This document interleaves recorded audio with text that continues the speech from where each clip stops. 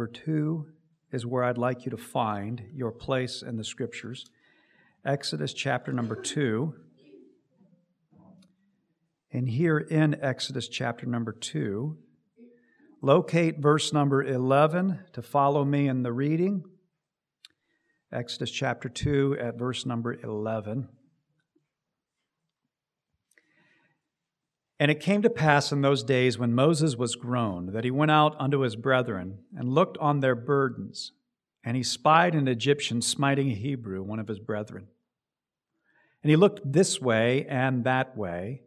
And when he saw that there was no man, he slew the Egyptian, and hid him in the sand. And when he went out the second day, behold, 2 men of the Hebrews strove together. And he said to him that did the wrong, Wherefore smitest thou thy fellow? And he said, Who made thee a prince or a judge over us? Intendest thou to kill me as thou killest the Egyptian? And Moses feared and said, Surely this thing is known.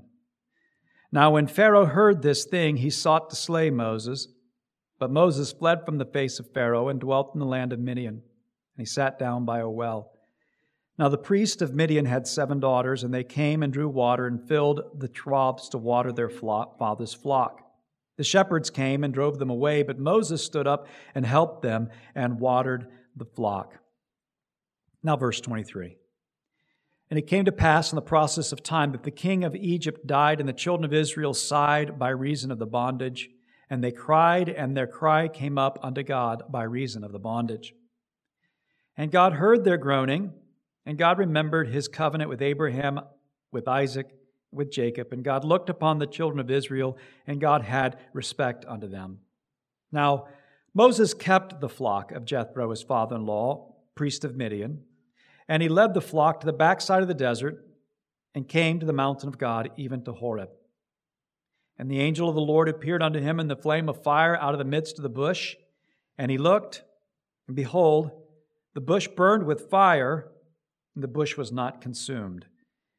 And Moses said, I will now turn aside and see this great sight, why the bush is not burnt. And when the Lord saw that he turned aside to see, God called unto him out of the midst of the bush and said, Moses, Moses. And he said, Here am I. And he said, Draw not nigh hither, put off thy shoes from off thy feet, for the place wherein thou standest is holy ground. Moreover, he said, I am the God of thy father, the God of Abraham, the God of Isaac, and the God of Jacob. And Moses hid his face, for he was afraid to look upon God. And the Lord said, I have surely seen the affliction of my people which are in Egypt, and I have heard their cry by reason of their taskmasters. For I know their sorrows, and I am come down to deliver them out of the hand of the Egyptians, and to bring them up out of that land unto a good land, a large, unto a land flowing with milk and honey, to the place of the Canaanites, the Hittites, the Amorites, the Perizzites, the Hivites, the Jebusites.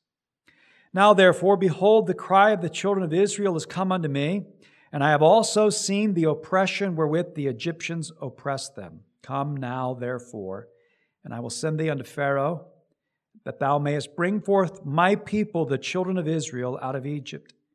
And Moses said to God, Who am I, that I should go unto Pharaoh, and that I should bring forth the children of Israel out of Egypt? And he said, Certainly, I will be with thee. And this shall be a token unto thee, that I have sent thee. When thou hast brought forth the people out of Egypt, you shall serve God upon this mountain. And Moses said to God, Behold, when I come to the children of Israel, and say to them that the God of your fathers has sent me unto you, they shall say to me, What is his name? What shall I say unto them? And God said to Moses, I am that I am. And he said, Thus shalt thou say to the children of Israel, I am hath sent me unto you. And God said to Moses, Thus shalt thou say to the children of Israel, The Lord God of your fathers, the God of Abraham, the God of Isaac, and the God of Jacob, hath sent me unto you. This is my name forever. This is my memorial unto all generations. Let's pray. Almighty God, the God of Abraham, Isaac, Jacob, the I Am that spoke from the bush that burned yet was not consumed, to your servant Moses.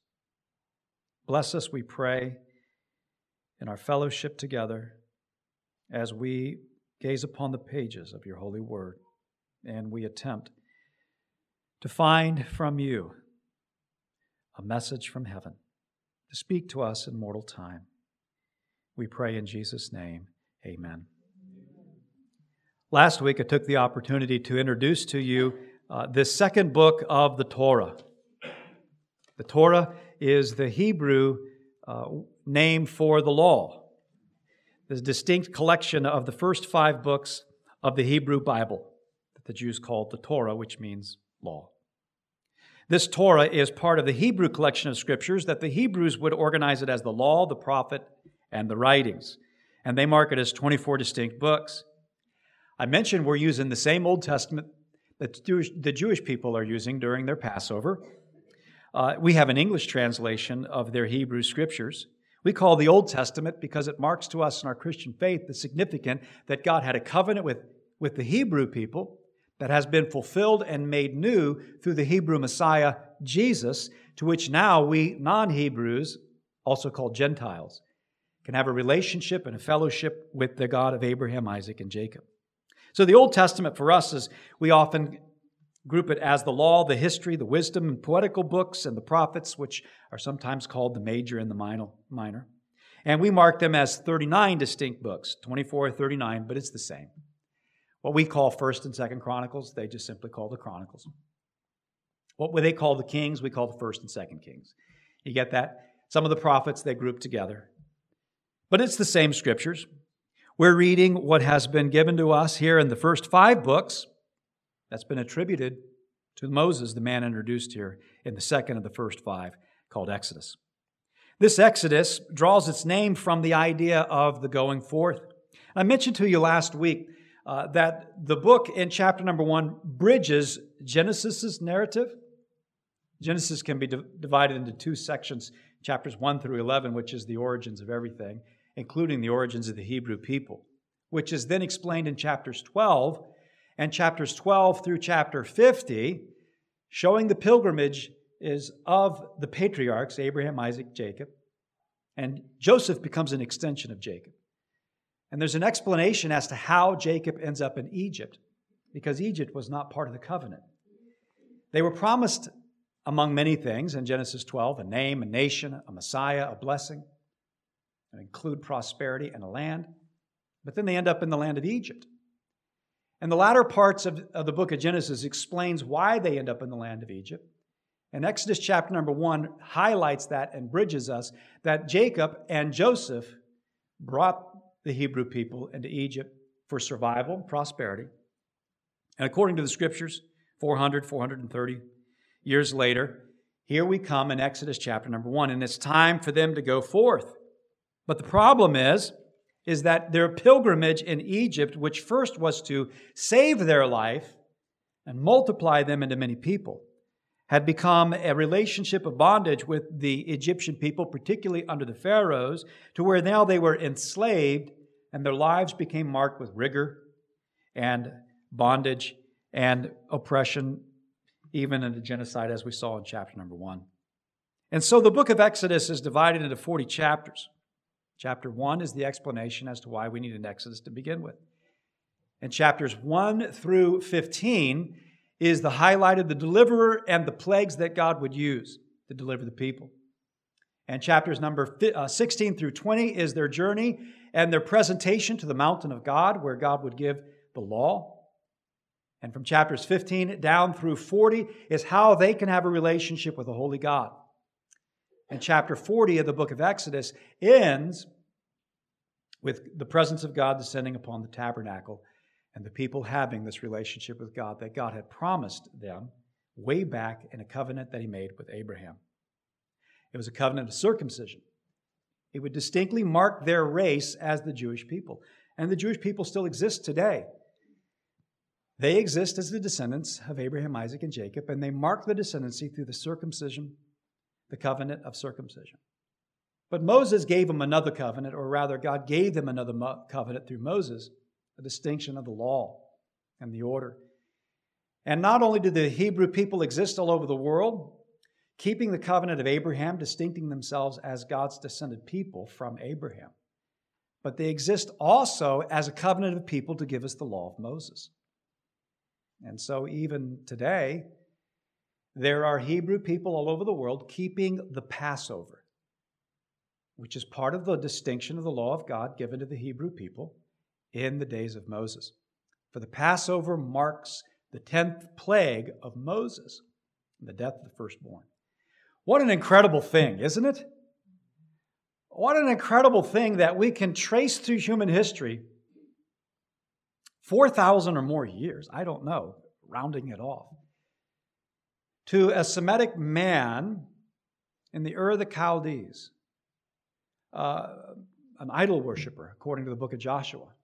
And God revealed himself to Abram and bring forth a people that would not only keep a covenant of circumcision to mark themselves as descendants of Abraham, but would keep a covenant of law to make us realize that God is a God of law and righteousness and holiness.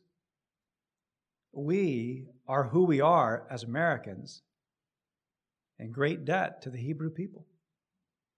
If they ever remove the barricades in Washington, D.C., and all the troops, and you ever get the freedom to go and visit your city again, because it's your city, you pay your taxes, and you get the opportunity to go into the Supreme Court building for a tour. I've never been there. It's just kind of on the bucket list. From what I understand, carved in marble are all those reliefs of the great lawgivers to which we appreciate the concepts of liberty and self-government. And right up there is a carving of a bearded man in a robe holding 2 tables of stone. I wonder who that man is. You know who that man is, don't you?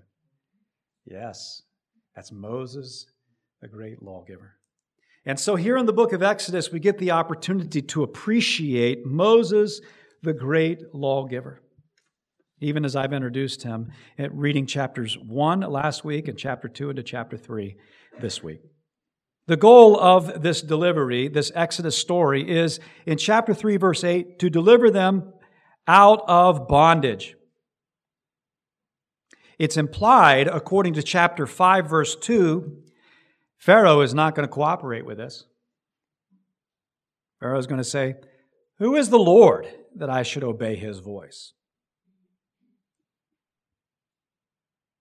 Who is the Lord that I should obey his voice? Pharaoh said, "I'm the law. I'm the authority, not your God." Yes, Pharaoh, you may be the authority before the Egyptians, but the I Am is the authority of creation. So it's to deliver the people from bondage, chapter 3, verse 8. It's implied that Pharaoh is going to stand in the way. And so chapters 7 through 10 are going to be God's answer to Pharaoh's "Who is the Lord?" to which then we come through the Red Sea unto Moses' song in chapter number 15, where the people will, in chapter number 19, verse number 17, take a look with me, I think it's worth seeing. 19, verse 17. And Moses brought forth the people out of the camp to meet with God. To meet with God. That's wonderful, isn't it? To meet with God. And there where they meet with God is chapter number 20. Chapter number 20, as I mentioned last week, are famous scriptural sayings such as, "Thou shalt not." You recognize those? You might have those engraven on a plaque hanging somewhere within your house, placed on a little laminated card within your purse or wallet, pressed on a bookmark in your Bible right here at Exodus chapter number 20. You might even get the opportunity to go to some public place where there's a monument of granite or some type of stone where these are carved, the 10 Commandments. How unique is it that Exodus is 40 chapters, begins with their enslavement in chapter 1, it ends with God's presence in chapter 40, and you go right to the middle in chapter 20, and there's the 10 Commandments. This is an incredible book, is it not? Right there in the middle is the 10 Commandments. If we want to be free from bondage, is the message here. then we'll be free from bondage when we embrace the reality that God is a holy God who judges humanity, who does offer forgiveness, who does save from the consequences of sin. But He will hold humanity. He will hold us accountable for sin. It's the only way we can actually be free. James Madison, one of the founders of our nation, said in 1778 that we stake the future of our nation on the concept that we would follow the Ten Commandments. James Madison, we would follow the Ten Commandments. And so while Patrick Henry can say, give me liberty or give me death before the Virginia Convention in 1775, you're not going to have liberty if you don't have restraint. If you don't have restraint. And when humanity can't live by such restraints, then humanity can't live free. Almost on cue, we now get to turn the news cycle on and watch about people being murdered in Atlanta and people being murdered in Boulder, Colorado, and someone being arrested with guns in Atlanta. And it's almost on cue, isn't it? You know, people were murdered last year too. Didn't make the news, did it? The same week that there was the murders of the Asian spas in Atlanta. It was terrible, by the way. There's nothing redeemable about the evil that's occurring. But the same week, it didn't make major headline that they arrested a man from New Jersey and Missouri for murder, as he was a fugitive.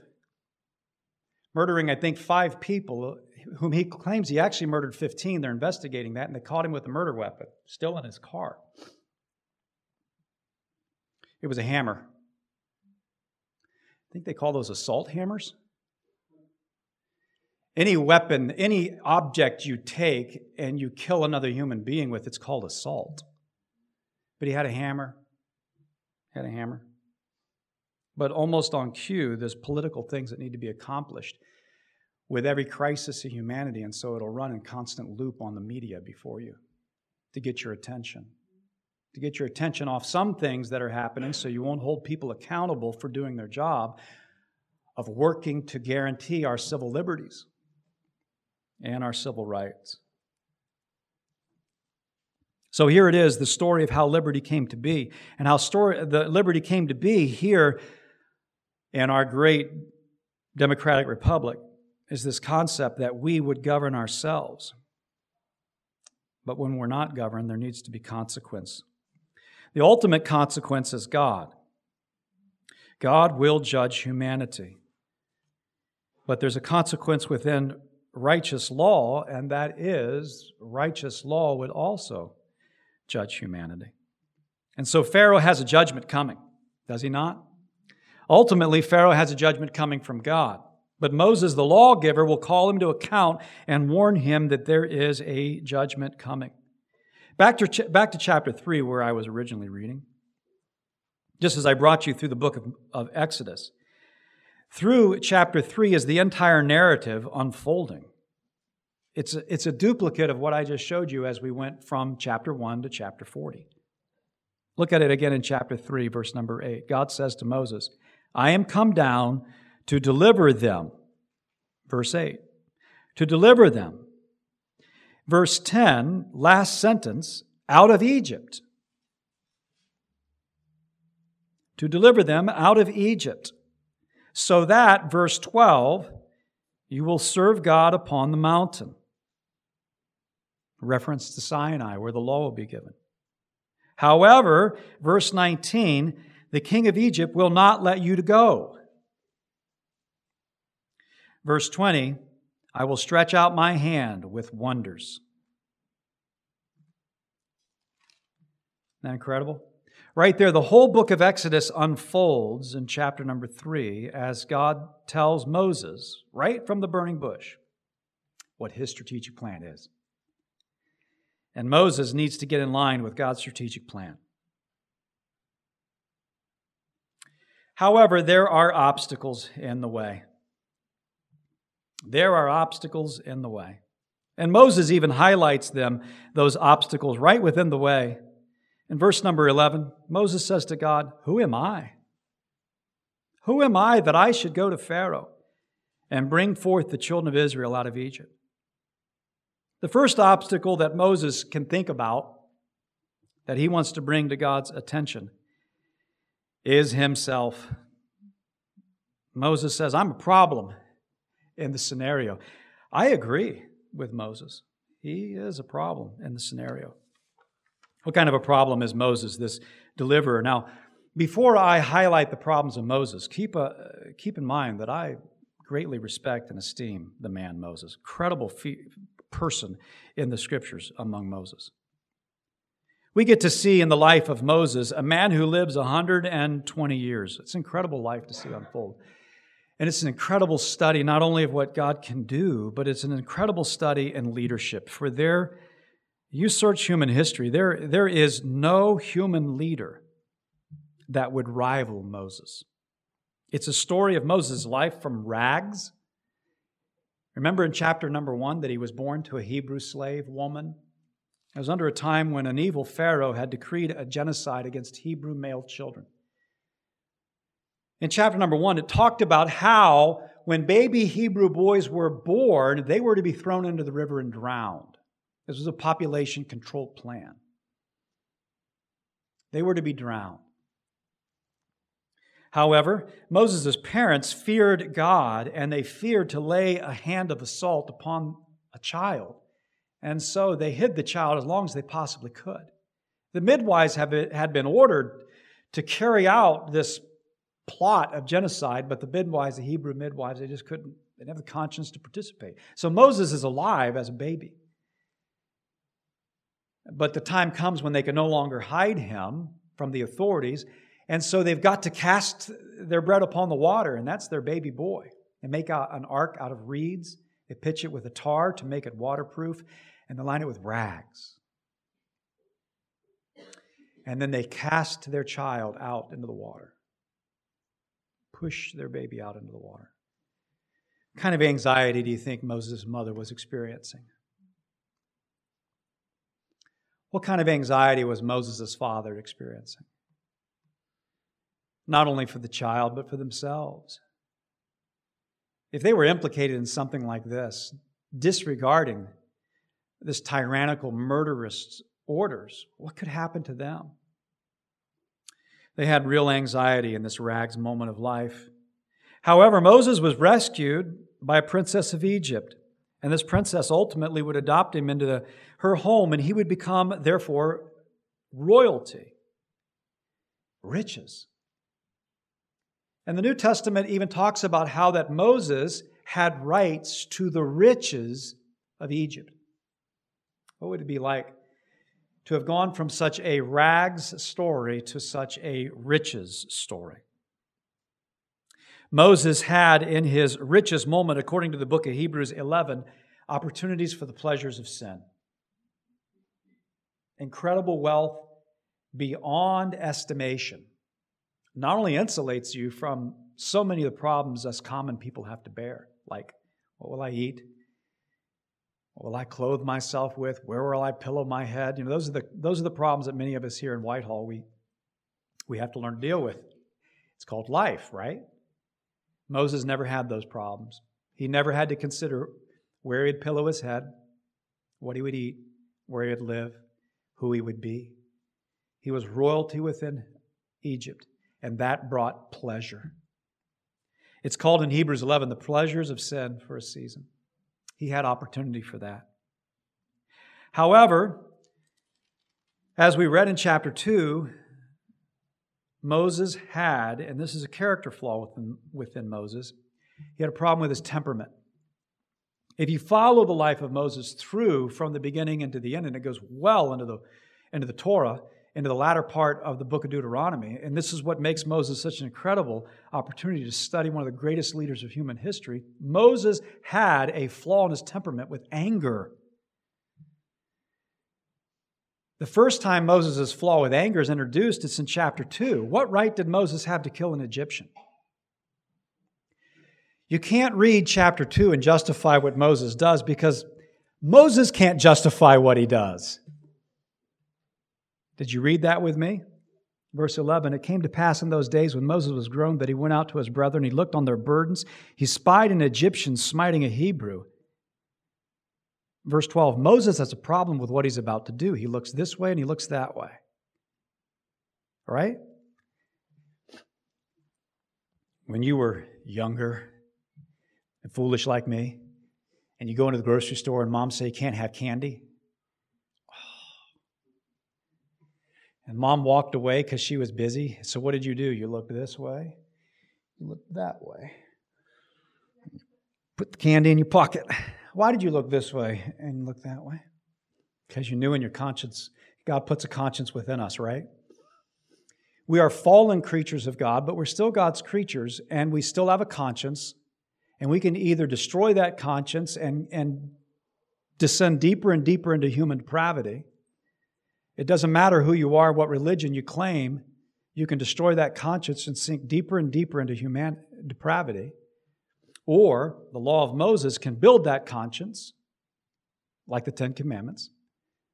And now, therefore, you won't look this way and that way. And therefore, that's a simple explanation, humanly and socially speaking, how people without religion, without Jesus, can still be upstanding human beings and still not murder and still not kill and still tell the truth. They have a conscience, and when that conscience is continually bolstered with good, righteous standard like the Ten Commandments, they can become free people and you can live together peaceably.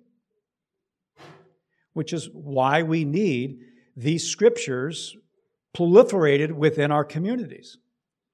If you want to be free Americans, then your neighbors need to embrace these kind of concepts that there's right and there's wrong, that there's truth and there's error. But as soon as we embrace concepts that there are no absolute right and wrongs, but it's all relative to the culture and to the moment, situational, then things spin out of control.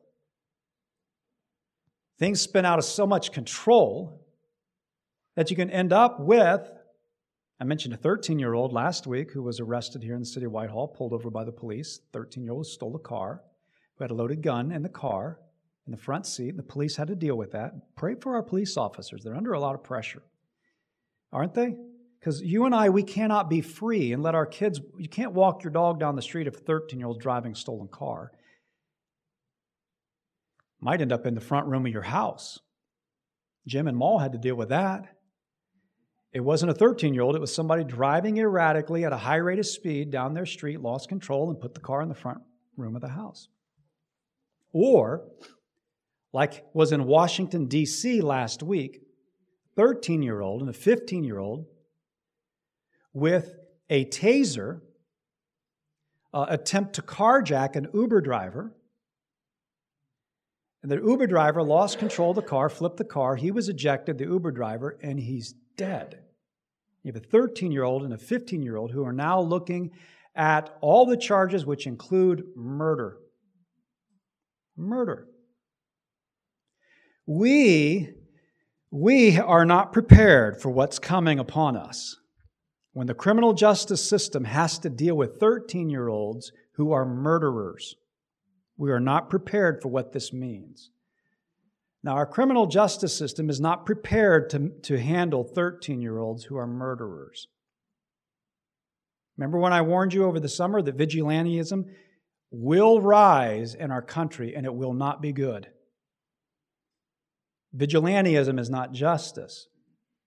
Vigilantism always brings some form of injustice because there is no due process in vigilantism, but it will rise in our country because common people can't sit by and let this happen.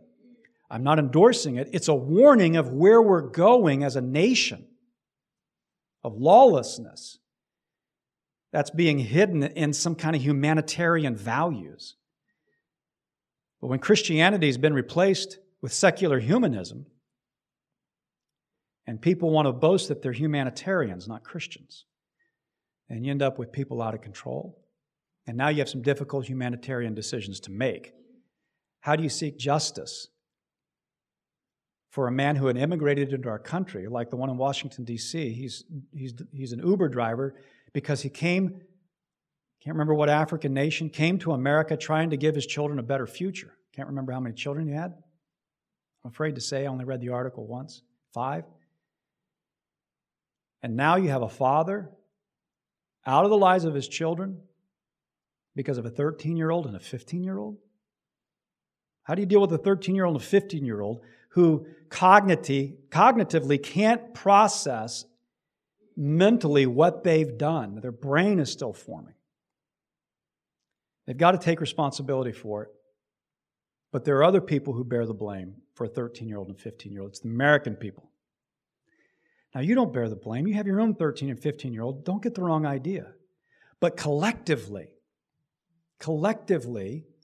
we are in the long game of a series of decisions of abandoning absolute truth and allowing humanity now to create the truth that suits their moment. Right? We're losing our liberties for a reason. Liberty cannot coexist with insecurity. Right? So when your neighbors are insecure, your liberties will diminish. My good friend Jay Forster used to be a member of this church. He lives out west now. But him and I got a good laugh about a shotgun that his dad had given to him, Model 12 Winchester, beautiful gun. It has interchangeable barrels that you can break down for a full choke or a no choke. It's a great gun. And you break it down and it goes into a beautiful leather case. It stands about yay high. It's oblong. I know the gun because I've shot it many times. And we got a good laugh as Jay talked about, particularly when Homeland Security began and TSA and all of the requirements before you get on an airplane. They're looking at how much liquid you carry and all of that. You know what I mean? How much liquid and whether or not that razor comes out of the package. All these things that have changed. And Jay and he chuckled when he said, you wouldn't believe it, but in 1970-something, I can't remember. He said, after my parents had given me that gun as a gift, I flew out west to duck hunt with it. I boarded the plane carrying that gun in my leather case. And as I boarded the plane carrying that gun in my leather case, the stewardess said, "Sir, for better space, we should put your trombone in the closet." It's in a leather case. He said, I looked at her and said, "It's not a trombone, it's a shotgun." She said, "Oh, we should put it in the closet for better space." That's how you used to fly on planes in America. You used to carry guns on planes in America, and no one batted an eye. You old-timers, don't take this disrespectfully, some of you tell me you used to not lock your doors. I used to not lock my doors on my car, but the police are telling us lock your doors every night. They call it the 9 p.m. routine. They put it up on Facebook all the time. Did you check your doors? Lock your doors. Lock your doors.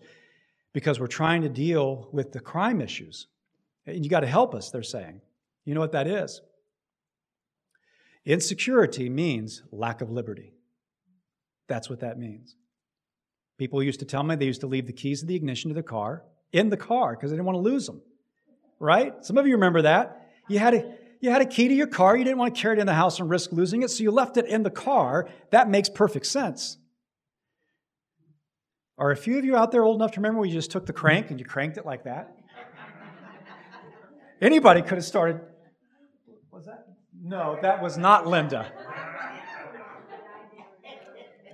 You know you're sitting in Josie's old seat. I used to tease her that same way. I love it that you're there. Perfect. I used to tease Josie because Josie could fight back, and I know. I know you can plant one square on the jaw when it's time. I love you. But you know how things have changed, right? Moses, by the way, let's get back to him. Moses, by the way, he's a descendant of Adam and Eve. He came through Noah and all that Noah went through. Just like you and me. He's a descendant of Abraham, Isaac, and Jacob. And you remember all that I mentioned from Abraham, Isaac, and Jacob. There was a lot of problems in those people. That's because we're born with a sin nature, and we need to be rescued from it. And Moses has not been rescued from his sin nature right here. And his natural disposition, according to his temperament, to be passionate about things. I don't know if he had red hair or not. Maybe you did. I didn't have red hair. I just lost it. But I can relate to Moses because I have a leadership quality that he had, and that's to be passionate. The problem is sometimes you rely upon your base nature, and anger can cause you to say things and do things that does more destruction than what you intended to do. So Moses looks this way, he looks that way, then he kills the Egyptian. Now, I know his conscience has a problem with this, and the law of his community has a problem with this, but believe it or not, the Hebrew people have a problem with this too. Because when Moses intervenes in a dispute among Hebrew people, they say in verse 14, "Who made you the prince and judge over us? Do you intend to kill me as you killed the Egyptian?" They had a problem with what Moses had done also. And that's because Moses is not, law enforcer, judge, and jury, executioner. He can't fulfill that role. It's not right. And they know that. The Hebrew people know that. And so as he intervenes in these two Hebrew men who have a strife, and one of them says, "What are you going to do? You going to do street justice like you did to the Egyptian? We all know about it." Moses is not only ashamed, but now he's terrified. And he's got to flee. And he goes into exile in verse number 14. Because in 15, Pharaoh puts a bounty on him. So the first problem that we have here, to God delivering the Egyptian or the Hebrew people from Egyptian bondage, is Moses, who has character flaws. It's a story of rags to riches to exile, because he goes into the wilderness. 40 years, by the way, was how old he was when he goes into exile. And he'll go into exile 40 more years. But then that last 40 years, he becomes a statesman. The life of Moses is a story of rags and riches to exile, to statesmanship, to honor. Real honor. And that's why I say, I don't say it lightly about Moses and his character flaws, because he does become the man of honor. But he comes the man of honor not because of Moses. He becomes the man of honor because of the grace of God. Amen? Numbers chapter 12 says, "My servant Moses, who is faithful in my house, with him will I speak mouth to mouth. Be afraid to speak against my servant Moses." Numbers 12, that's when his older brother and sister had a mutiny against him. And God says, wait a minute, Moses is my man of honor in this situation. But he goes from rags to riches to exile to statesmanship to honor. That's in a nutshell. But back to these problems that Moses wants to highlight, and then back to what we need to do, and that is, cease the sermon. So Moses says back here in chapter 3, verse 11 of Exodus, "Who am I?" That's a good question. You're just an ordinary human being from the dust of the earth with the fallen nature of Adam, but God is extraordinary, Moses. But Moses goes on further in verse number 13 when he says, "They're going to ask me, what is your name?" They're going to ask me, what is your name? And what is that? It's an absolute confusion. They did have a confusion in their theology. They had a confusion in their theology because they didn't have a text for their theology. There was no written Bible. What did they have to teach their children from one generation to the other? There were no written scriptures. What they have orally speaking. But God is going to use Moses, and He's going to inspire Moses to give them the Torah so that the next generation will have the Torah.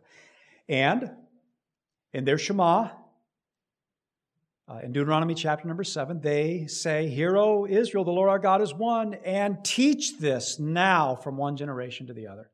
Teach this.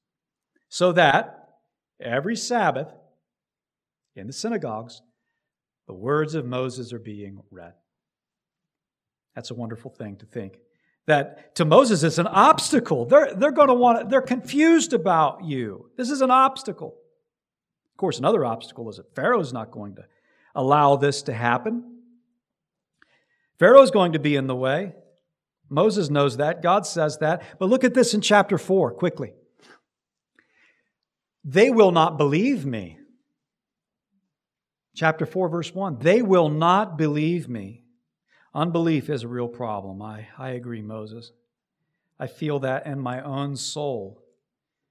When I feel the obligation to represent Jesus at home, to family, in common places, to associates and friends who embrace me, in the marketplace with strangers who are friendly in conversation, the opportunity to represent Jesus and the witness of God from the Scriptures, and I can feel that hesitancy that they won't believe me.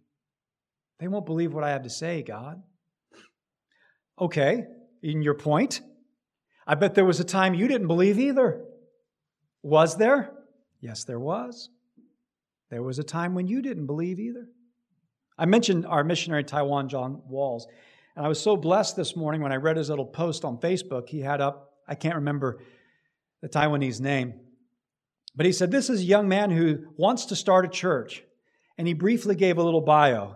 I met him when he was 16. He didn't even believe in God. He came to know Jesus after 6 months. He has studied the Scriptures. He's so faithful, and now he wants to pastor a church and preach the gospel. And he's 21. Yeah, isn't that wonderful? I was blessed to read that because then I thought, wait a minute. I came to know the Lord when I was 15. I didn't believe in God. And people worked with me and discipled me and taught me the Scriptures. And when I was 22 or 21, right in that area, I was asked to come here and preach in this church. I didn't believe either.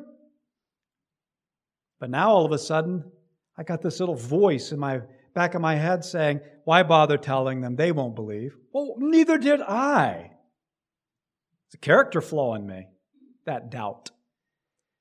Character flaw in the people of Israel. Moses says they won't believe me. Another one is, verse number 10, I am not eloquent. Verse 10, I am not eloquent. Moses says to the Lord, I'm not eloquent. I'm slow speech, slow tongue. Oh, but he's quick temper and fist. I know, Moses. God says, who has made man's mouth? 11, the dumb, the deaf, the seeing, the blind. It's me, the Lord says. Oh, this is so practical to me. Is this practical to you? Or am I the only one getting talked to this morning? Amen? Boy, I thought it was tough on me to write all this on paper. I feel like I'm on the hot seat to say all this publicly. So embarrassed. I'm glad my wife and my children aren't in the room. My son's probably watching on the internet. I hope he is. Talked to Josiah the other night on the phone. I said, son, do they have a chaplain or a church? So I met the chaplain. He said, Dad, they've got a thumb on us. We can't leave our barracks. Can't really do anything. He said, but I got a laptop and I got the internet for my work. I plan on watching the service on Sunday. So let's pray he gets to see this. Oh, that means he's watching. Oh, now I feel so embarrassed.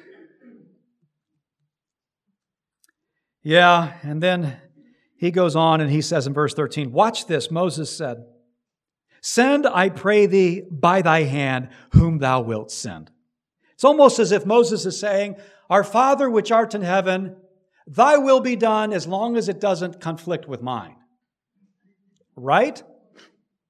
O God, the great voice from the burning bush, send whom thou wilt. Send whom, Lord, whomever thou wilt, please send. Just not me. Oh, I love you, Moses.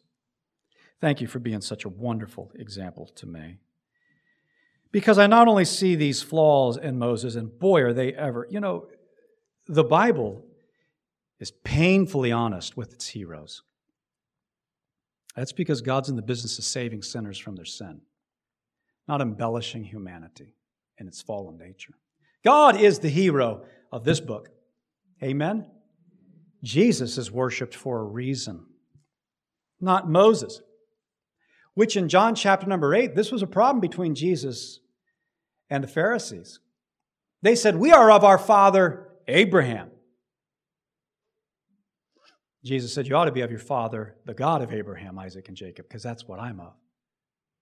And later on, they would say to him, well, Moses says this. We are Moses' disciples. Well, you need to become a disciple of Jesus, because Moses spoke of Jesus. Hebrews, please.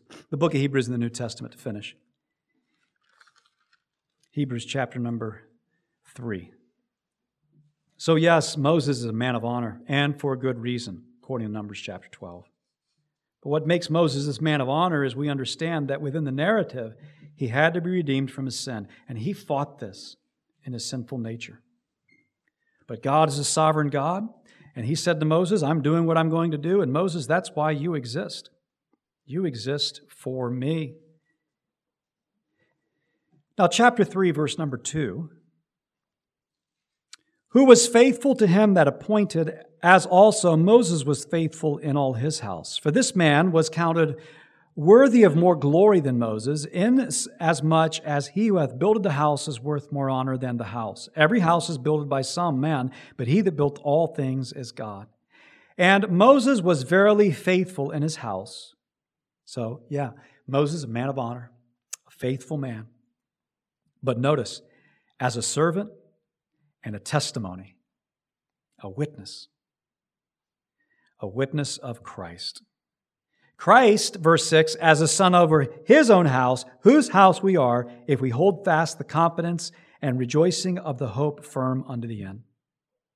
So in summation of chapter number 3, verses 1 through 6 is this point here, that Moses is an admirable servant of God.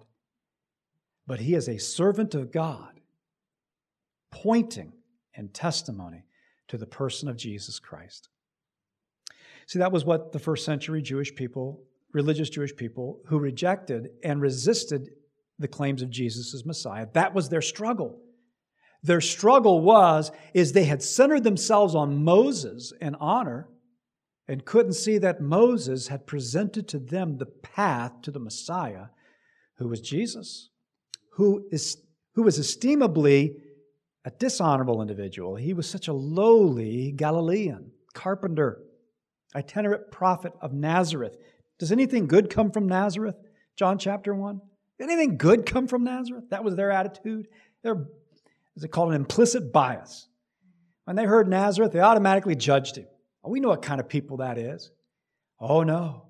Wait till you see Jesus, the last Adam, take on temptation and resist it.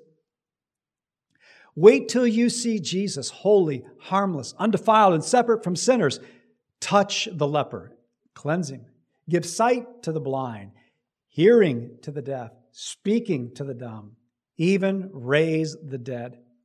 Wait till you see Jesus cry out in the Garden of Gethsemane, Abba, Father, with great drops of blood, all things are possible.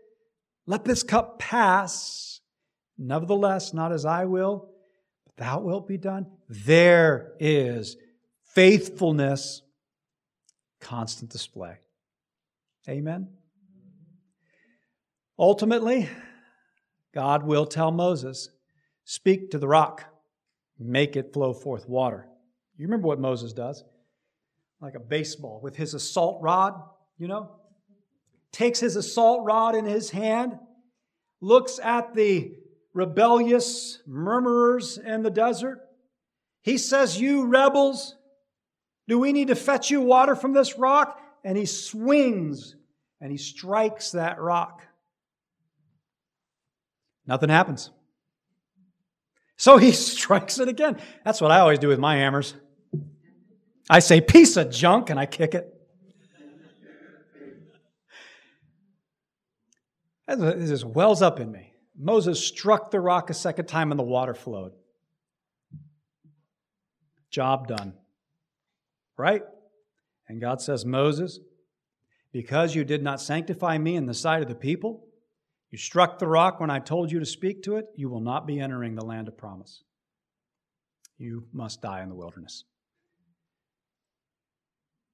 Jesus, he did not disobey the will of God, ever, even to the very end. But he died in a wilderness upon a cross. Forsaken, denied, lied about, died nevertheless. Why?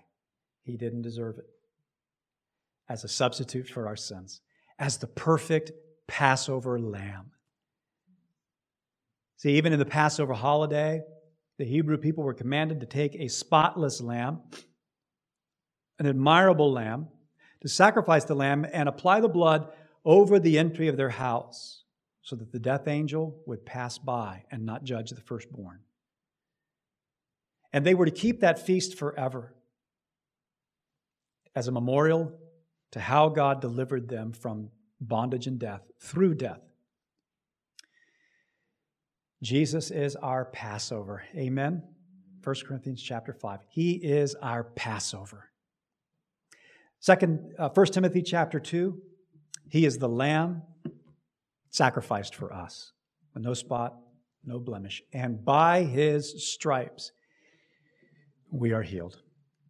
Well, friends, bow your head with me. Linda, would you please come to the piano? If you're here today and you've not received Christ as your Savior, let me invite you to come to Jesus.